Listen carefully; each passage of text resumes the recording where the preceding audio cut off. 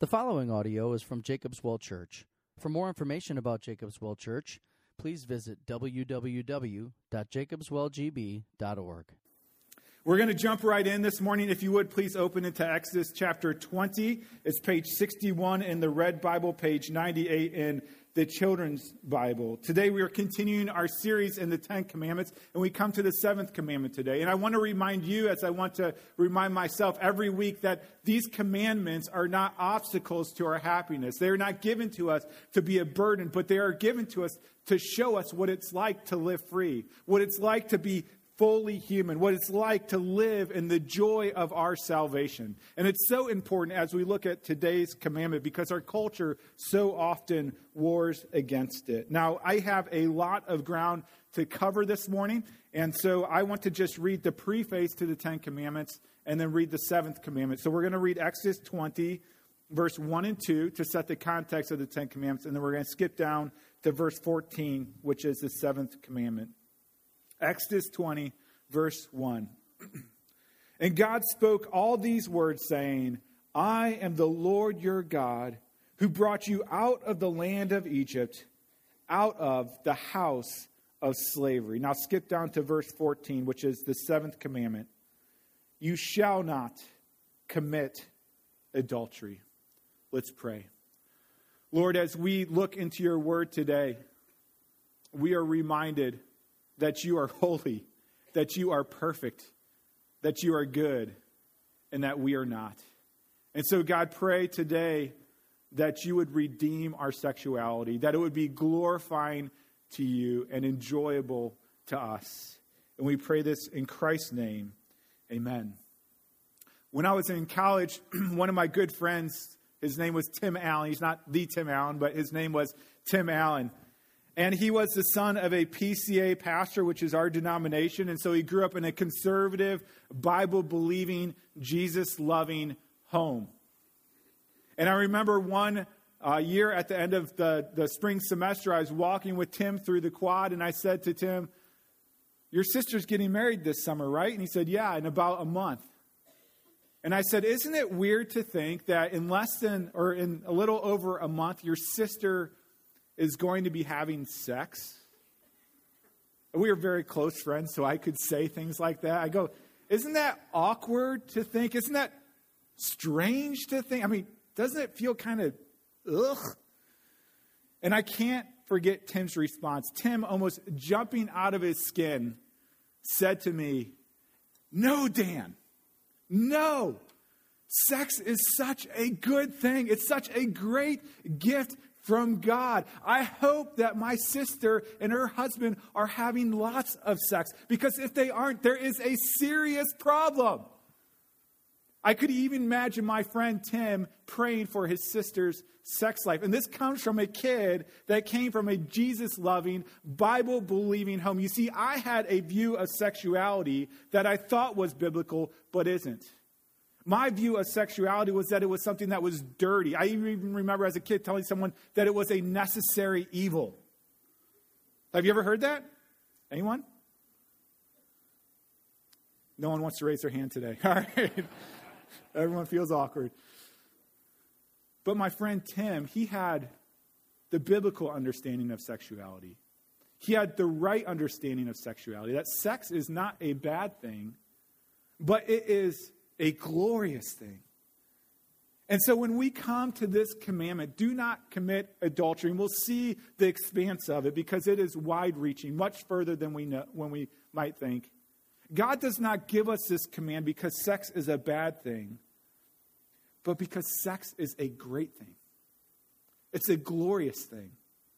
And he wants us to enjoy it in the way that we were created to. And so as we look at this topic of sexuality, I actually want to walk through the history of sex. Kind of like you've seen the history of dance. This is the history of sex. And I want to look at it from a biblical perspective. And the Bible has 4 major stories within the greater story. And the story goes like this: creation, fall, redemption, and then it's called consummation or glory, heaven, the new heavens and new earth. That is the biblical story of redemption. So I want to look at sex within that context of the redemptive story. So the first thing I want to look at is the creation of sex. As we look a little bit here, we will see that sex is in the very first chapters of the Bible, even before the fall of mankind, even before sin and corruption comes into the world. It is a part of God's holy, perfect, and righteous creation. It is a good thing. And as we look at it through Scripture, we see there are three purposes, at least three, there are more, but I want to point out three purposes of sex. And the first is procreation. This may surprise you, but did you know that the very first words that God speaks to mankind, the very first command that God gives to Adam and Eve as recorded in the Bible, the very first command he gives to them is to have sex. So you got to start reading your Bible more. I mean, this is where God starts. Look in Genesis. Well, you don't have to look. I'll read it to you. Genesis 1:27, we read, "So God created man in his own image. In the image of God, he created him. Male and female, he created them." And then it says, God blessed them, and God said to them. And so these are the first words God speaks to man. He says, "Be fruitful and multiply and fill the earth." Now, these may not be the very first words God said, but they're the first words recorded in Scripture that God speaks to man. And the last time I checked, the only way to be fruitful and multiply is through sex. God decided not to bring babies into the world through storks or through kissing or through high fives. That would be horrible. All right, stop thinking about it. He decided to bring children into the world to populate the earth through sex.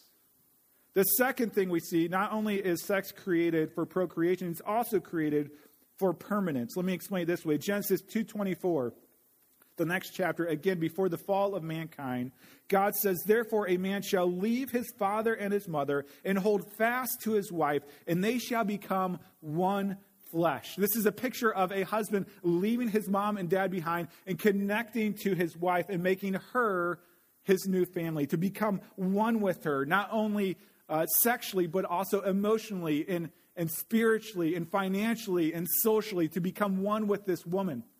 And so God is commanding that they become one person, that they become permanented together, that they become cemented together. Some of you have heard the term consummate. We talk about consummating the marriage. It means to have the marriage completed by having sexual intercourse. And what this demonstrates is the oneness that we are supposed to have with our spouse, not only physically, but in all these other spheres of our life. And God gives us sex. He infuses sex with tremendous power in order to galvanize our relationship. Let me explain it like this. A few years ago, I bought a trailer. And I know, how does this relate, right? I bought a trailer, and the trailer didn't have an arm on the front of it. And the arm is kind of, or a leg, whatever you call it, but it's that thing that keeps the trailer from falling down. And I needed to put a leg on my trailer. And so I went to the store, and I bought a leg to put on there. And I brought it home, and I'm reading the directions, and it says you have to weld it. Well, I have no idea how to weld something. And so I called up my good friend, Jim Brook, and I had him come over, and he brought his welder and I think his solder. I think that's what you use, right? Is that right? And he started welding this leg onto my new trailer. And I remember after it was done saying to him, you know, what if that solder breaks? What if the leg breaks off? And I remember him saying, the trailer's going to break before the solder breaks. You see, God created sex to connect us with our spouse. It is like welding us together, or like super glue. It is meant to connect two souls together, to make them intertwined with one another. God has given it to us that sex might be an active covenant renewal of the vows that we've taken in marriage. We take these vows in marriage where we commit ourselves to one another. And then in the marriage bed, we are renewing that covenant time and time again, just like we do here on Sunday mornings with the Lord, as we've committed our life to Him in Christ. And then we do it time and time again here on Sunday mornings. When you join together in the marriage bed, you're renewing that covenant once and again. And God uses that for permanence, to weld us together, to super glue us together, because He has infused sex with great power. The final thing I want to point out, why God creates sex, is for pleasure. Did you know that in both the male and female body, there is a cluster of nerves that is meant for no other reason than sexual pleasure? God created us that way because he wants us to have pleasure in our sexuality. Proverbs is a father talking to a son, but also God talking to us. And it says this: let your fountain be blessed and rejoice in the wife of your youth. This is not a suggestion. It's a command. A lovely deer, a graceful doe, let her breast fill you at all times with delight. Be intoxicated always in her love. This word intoxicate means to be drunk, to be enraptured, to be ravished by her love. As you go on to the next book of the Bible, the Song of Solomon, you see what is probably very surprising for most people that are new to the Bible. It is a whole book dedicated to the celebration of the pleasure and gift of sex. In fact, it's so racy that Hebrew boys under the age of 12 were not allowed to read it because they weren't considered adults yet. Let me just read you one portion from Songs of Solomon, chapter 4. It says this: your lips are like a scarlet thread, and your mouth is lovely. Your cheeks are like halves of a pomegranate behind your veil. Your neck is like the Tower of David, built in rows of stones. On it hang 1,000 shields, all of them shields of warriors. Your two breasts are like two fawns, twins of a gazelle that graze among the lilies. You have captivated my heart, my sister, my bride. You have captivated my heart with one glance of your eyes, with one jewel of your necklace. How beautiful is your love, my sister, my bride. How much better is your love than wine, and the fragrance of your oils than any spice. Your lips drip nectar, my bride. Honey and milk are under your tongue. The fragrance of your garment is like the fragrance of Lebanon. This is not the sequel to 50 Shades of Grey. This is the inspired, holy, righteous Word of God. God created sex for pleasure, as well as for procreation and permanence and many other reasons. But it is a good thing. It is a glorious thing. And it is a gift from God. And so that is the creation of sex. It's created as a good thing. But of course, we know that sex and sexuality, although created good, has been perverted by sinful human beings. God's crown of creation was not grass. It wasn't monkeys. It wasn't the Grand Canyon. It wasn't mountains. It wasn't the sun, moon, and stars. God's crown of creation was man and woman. They bear the image of God. And so if we are not going to worship the Lord as our God, it makes complete sense that we would worship the next best thing. That we would worship the thing that reflects the glory of God. And so what we see in this sex-saturated society is that people, instead of worshiping the Creator, worship the creation by worshiping people as sexual objects. That's why we need the seventh commandment, to remind us of not only the regulation of this command, of this gift of sex, but the direction of it, where it should be focused upon. Now, when we hear the phrase, do not commit adultery, we usually think of a married person having sex with someone that is not their spouse. And it is definitely applicable to that. I mean, that's even current in today's news, isn't it? If you listen to the news at all, you've probably heard about this website, Ashley Madison. And the website's tagline is, quote, live short, have an affair. And it has over 37 million anonymous members. And it's all over the news because some hackers have hacked into it and they have threatened to expose the members unless the website shuts down. And they've already started to expose some of the high-profile members, some of them claiming to be born-again Christians. And so now you see people that are scrambling to get their information removed because they know in their hearts that adultery is absolutely devastating to their marriage, to their family, and to their own soul.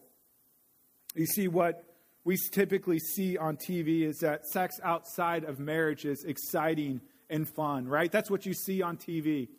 And that sex inside of marriage is boring and drudgery. But what God tells us, and the testimony of real people verify, is that sex outside of marriage, although it might be a forbidden pleasure for the night, brings absolute destruction in the morning. Now, as we look at the Old Testament and New Testament, we see that simply translating this word adultery as having an extramarital affair is a very narrow definition. As Moses expounds on the Ten Commandments throughout the rest of the Pentateuch, we see in Leviticus, there's this whole chapter devoted to sexual perversion that's forbidden. In Leviticus 18, it talks about how sex with your family, whether it be immediate or extended family, is forbidden by God. That you shouldn't have sex with your neighbor's wife. That you should not have sex with someone of the same gender. That you should not have sex with an animal. And so it talks about all of these ways that we commit adultery in our hearts and in our practices. Turning to the New Testament, we see a prohibition on fornication. Fornication is the word in Greek porneia, and it simply means to have sexual relations with someone that is not your spouse. It matters not whether you are married or unmarried. It is considered adultery. And so as we look, what we see is that God is protecting the marriage bed, not just for those who are married, but for those that are unmarried. Right now, the norm, or from what I've heard from other people, they will tell me what is normal is to have lots of sex before marriage and have almost no sex after marriage. But God wants it the exact opposite. God wants us to be chaste in our singleness before we are married, not because he has a low view of sexuality, not because he thinks it is not powerful, but because he has a high view of sexuality, because he knows it is extremely powerful. I heard one commentator say, he described it like this, that having sex with someone is like tape. When you put tape on a person, when you tear it off, there's a little less stickiness. And as many people as you tape it to, a little bit of that stickiness rubs away over time. And God knows that he created sex with power, and so he wants us to share it only with our spouse, within the covenant-committed relationship of marriage. 1 Corinthians 6 communicates the power of sex. It says this, you can read along on the screen. 1 Corinthians 6, God says, "Do you not know that your bodies are members of Christ?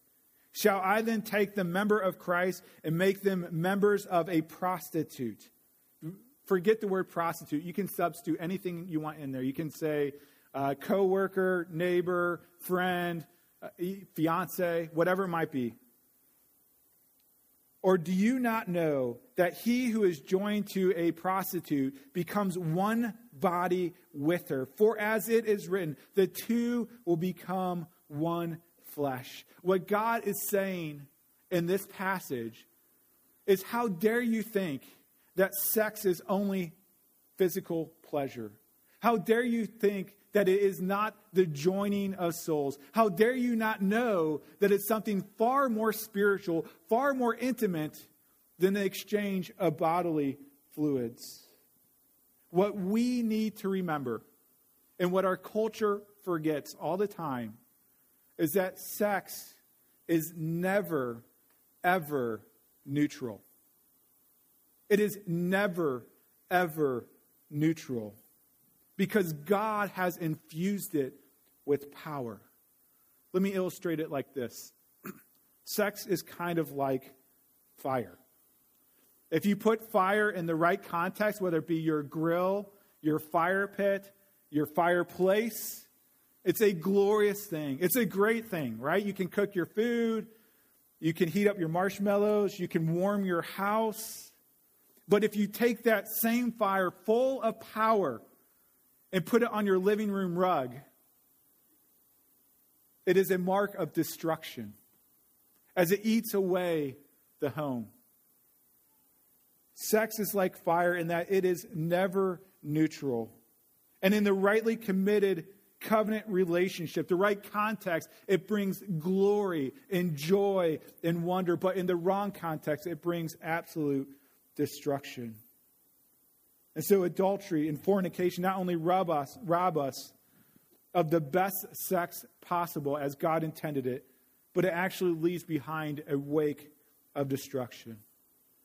Now, Jesus takes this command, do not commit adultery, and explodes it and widens the application of it. In Matthew 5:27, talking to men, Jesus says, you have heard that it was said, you shall not commit adultery. But I say to you that everyone who looks at a woman with lustful intent has already committed adultery with her in his heart. You know, just last week we talked about how Jesus takes the 10 Commandments and he targets the sin beneath the sin. Last week we focused on murder, and we talked about how when Jesus said, if you hate a person in your heart, you're guilty of murder. He focuses on the sin beneath the sin. This week, as we look at adultery and he looks at the sin beneath the sin, he focuses on the lusts of our heart. Now, lust is not looking at someone and saying, oh, they are beautiful, they are attractive. But lust is taking that person, whether it be someone that you see in front of you, or it's someone that you see online, or it's someone that you have just as a figment of your imagination, and taking that person and using them for your own sexual enjoyment in your mind and in your heart. You know, back in January 2003, which was 12 years ago, when the internet was not nearly as available as it is today, it was recorded that pornography had grown into a $10 billion a year business, bigger than the NFL, NBA, and Major League Baseball combined. And it was also reported that nearly half of all hotel rooms ordered pornographic movies. This isn't just a male issue, it's a growing female issue as well. And it's lust, it's adultery. Now, maybe you're here today and you may say, I don't struggle with pornography, but do you struggle with lust in your heart at all? You know, there is more than just this physical lust that we deal with. There's also a relational lust, a romantic lust that so often captivates so many people. You know, I've heard it said by many different people that the female version of pornography is romance novels. In romance novels, what women get are this picture of this great and perfect and awesome guy. You know, his imperfections are quirky and they're cute. And as she's reading this romance novel, she looks next to her at her husband, who has mustard on his face, smells like a locker room, and she thinks, what did I get into? You know, I have seen both men and women engage in these emotional relationships in which there is this switch. And they start comparing that other person's strength against their spouse's weakness. And what happens is they refuse to fight for their marriage. Instead, they continue to look for loopholes on why they can get out of their marriage. They refuse to fight for the reconciliation with their husband and their wife. And what they do is they're trying to plan ways to get away from their husband and wife. So instead of being obedient to God's word, through these emotional affairs, through this emotional, relational adultery, they end up running away from their spouse emotionally and then usually, but not always, physically. So lust, whether it is physical or emotional, it's never neutral and it always has consequences. And so Jesus goes on in that passage in Matthew 5, where he tells us that lust is adultery. And he says this, if your right eye causes you to sin, tear it out and throw it away. For it is better that you lose one of your members than that your whole body be thrown in hell. And if your right hand causes you to sin, cut it off and throw it away. For it is better that you lose one of your members than your whole body go into hell. And so what is Jesus telling us? Is he telling us to cut out our eyes, to cut off our hands? I mean, if this was something that all of us were obedient to, including yours truly, we would be in a whole lot of trouble, wouldn't we? We would be completely deformed. But what Jesus is telling us here, what he's reminding us of, is that sex and our sexuality and our lust is powerful and that we must treat it seriously. And we must fight against its perversion with all of his strength working through us. And so just to recap, God created sex wonderful and glorious, but we have perverted it in our hearts. The good news is the story of redemption doesn't end there. We see not only the fall of our sexuality, but also the redemption of sex. Did you know that God is in the business of redeeming all things, including our sex life? And so the question is, how do we participate in God's work of redemption in our sexuality? Well, the first place we start is by repenting of our adultery. According to Jesus' definition of adultery, I think it's fair to say that all of us are adulterers. I know I am. And the remedy for sin is repentance. King David is a great example of this. If you know the story of King David was a guy who was labeled as a man after God's own heart. He loved the Lord. He fought for the Lord. He did great things for the Lord. He wanted to build a house for the Lord, but wasn't able to. And yet King David was overcome by the lust of his heart. And he saw Bathsheba bathing. And he sent for her, and they said to him, David, this is Uriah's wife. Like, this is supposed to be a sign. It's someone else's wife. Keep your hands off. And he said, bring her to me. And he slept with her. And they ended up killing her husband to get rid of him. And so later, Nathan the prophet, with great courage and boldness, comes to the king of Israel, comes to David, and confronts him on his sin. David is overwhelmed by his guilt. And in his brokenness, he writes Psalm 51, which is a psalm of repentance for the adulterer. And this is what he says. This is what it says, Psalm 51:1. A psalm of David, when Nathan the prophet went to him after he had gone into Bathsheba. Have mercy on me, O God. According to your steadfast love, according to your abundant mercy, blot out my transgressions. Wash me thoroughly from my iniquity and cleanse me from my sin. For I know my transgressions, and my sin is ever before me. Against you only have I sinned and done what is evil in your sight. Verse 7, purge me with hyssop, and I shall be clean. Wash me, and I shall be whiter than snow. Hide your face from my sins and blot out my iniquities. Create in me a clean heart, O God, and renew a right spirit within me. Do you see what David is doing? David is understanding the weight of his sin, the weight of his adultery, and he is surrendering it to the Lord and confessing, God, I have not only sinned against Uriah and Bathsheba, but I have sinned most primarily against you, and I am guilty. And I need your forgiveness, and I need your grace, but I need you to cleanse my soul. The good news of the gospel is no matter what your sexual history is, no matter how dirty you feel, Jesus can wash you by his blood, and he can make you whiter than snow through that crimson stain of his. You notice David doesn't only say, forgive me, but he also asked God, Lord, create in me a clean heart. See, repentance is far more than just sorrow over our sin and asking forgiveness for our sin. It's actually turning away from our sin and fighting against it with everything we have. In the New Testament, it tells us time and again that we shouldn't fight sexual immorality, but that we should flee from sexual immorality. And the reason is because you are not your own, because you have been bought with a price, and therefore we should glorify God with our body. You are not your own. You belong to God. And so you should flee sexual immorality.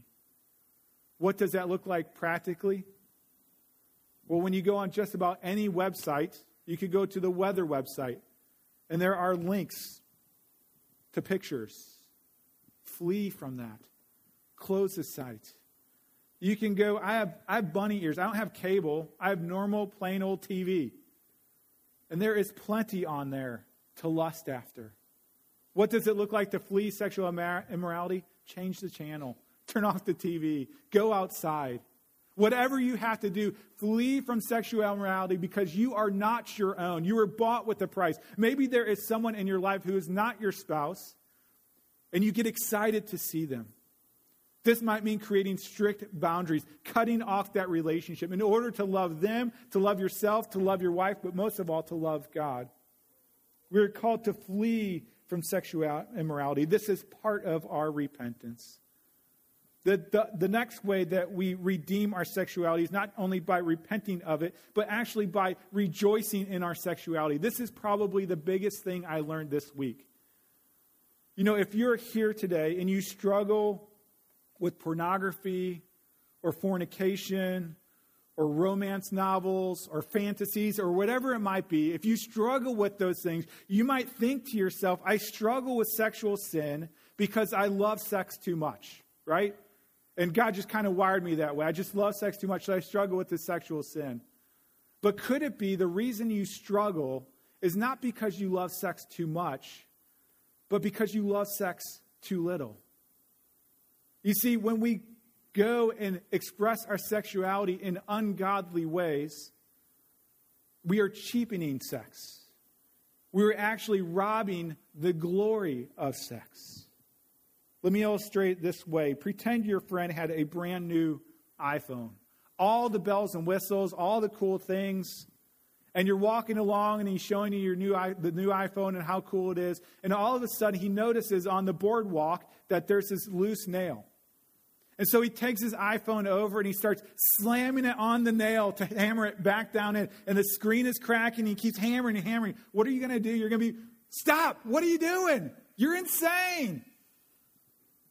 You see, your friend's problem isn't that he values his iPhone too much and he thinks it can be used wherever it wants. His problem is that he values it too little. And he's robbing it of the glory it's supposed to have.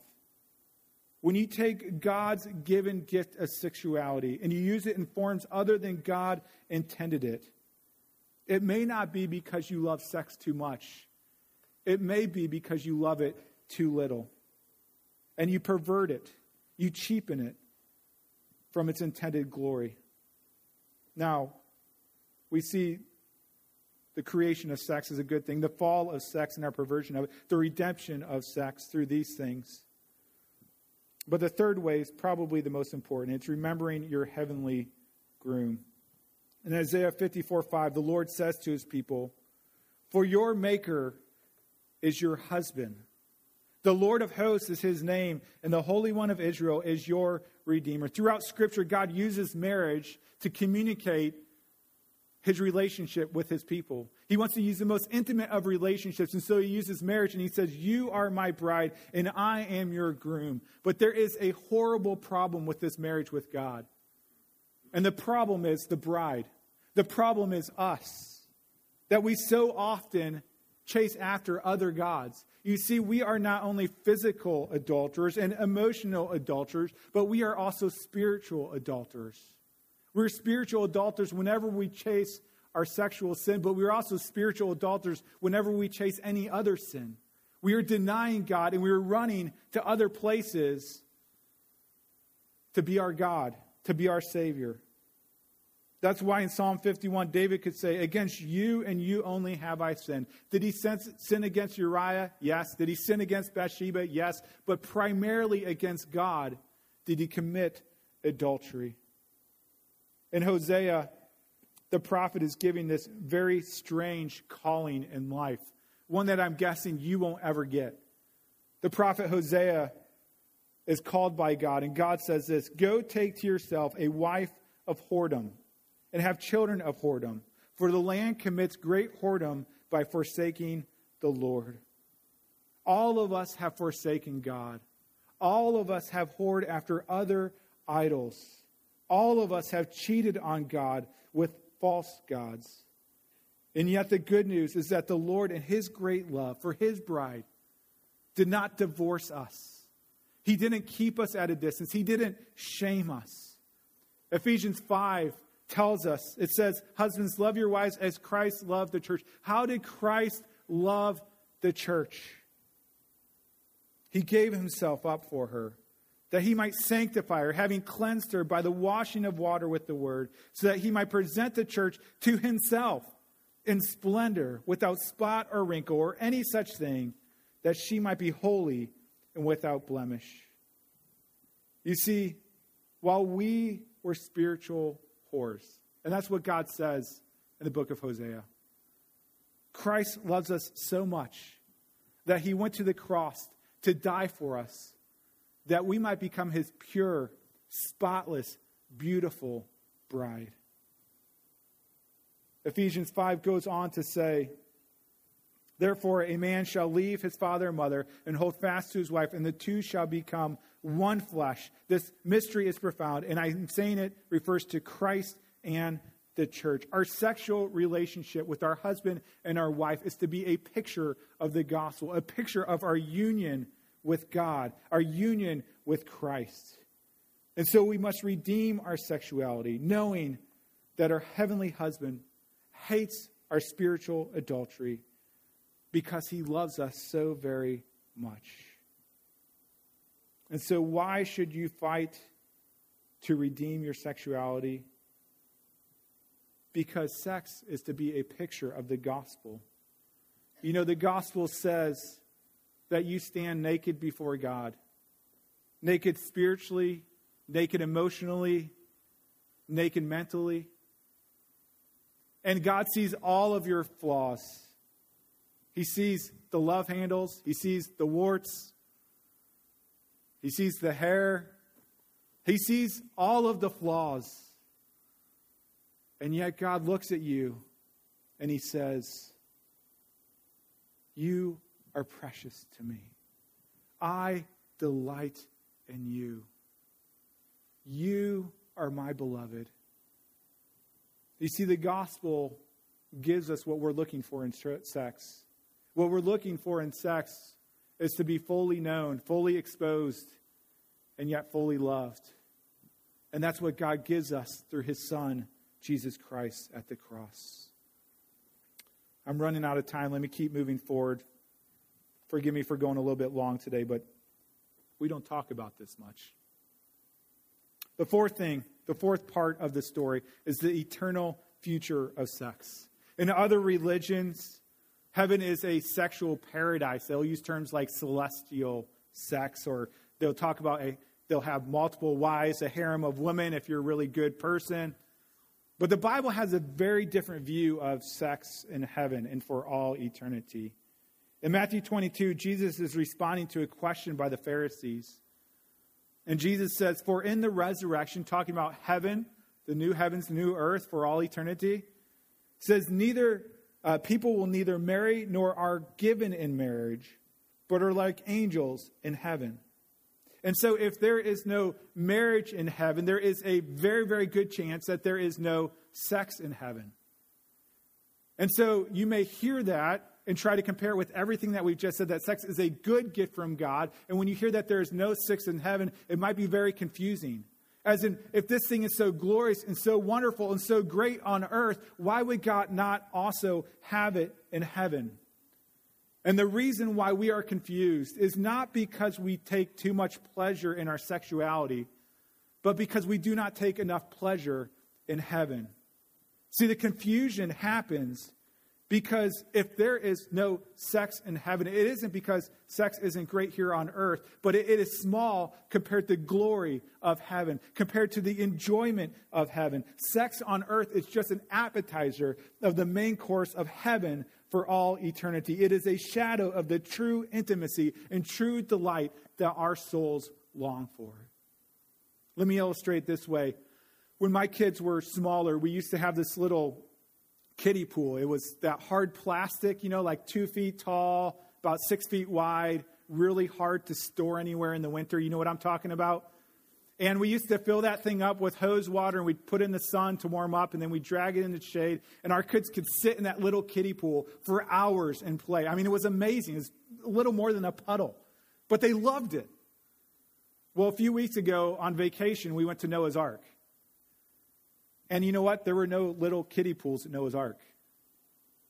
And you know what? My kids weren't asking for it either. You might be here today single. A lot of you are single. And you might be thinking, great, I'm hearing this great thing about how great sex is, and yet I can't enjoy it. And now you're telling me it won't even be in heaven. Maybe you're even a little mad. Here's the thing. When we look back from heaven to our sexual relationship, as great and glorious and wonderful as they are on earth, we will look back at them and we will say, kiddie pool. Kiddie pool. That this great and glorious and awesome thing that we express on earth does not compare to the glory that awaits us in heaven. 1 Corinthians 2:9, which talks about the new covenant grace, but I think also points us forward to heaven, says this: no eye has seen, no ear has heard, nor the heart of man imagined what God has prepared for those who love him. You see, if there is no sex in heaven, it is not because it is so great, but it's because it will be so small compared to the glory and the enjoyment of our Savior, Jesus Christ, for all eternity. Let me end with this very quick illustration. I have a good friend who's actually here today, and I remember having a conversation several years ago, and he talked about how in his workplace, how none of the men there were actually sexually intimate with their wives. I was really confused by it. I'm like, what are you talking about? And he said, well, they're addicted to pornography, and they're chasing after other women, and none of them are intimate with their wives, because they're chasing after all these other sexual desires. You see, sex is fully enjoyed in the context of marriage because it is a monogamous covenant relationship in which you are fully known and fully loved and fully accepted. And it is the same way with our faith. Faith is not best when it is spread out across many gods. Faith is best. It is most enjoyable, most delighted in, most joyful when it is in a monogamous, covenantal, unconditional relationship with the lover of our souls. Christians should have the best sex lives because they know that God created sex as a great gift. Because they know the perversion of sex robs it of the glory it was intended for. Because they can redeem it through repentance and enjoyment of it and reminding us that it points us to our ultimate lover, Jesus Christ. And because we know that sex is just a foretaste of the glory that is to come for all eternity. Let's pray.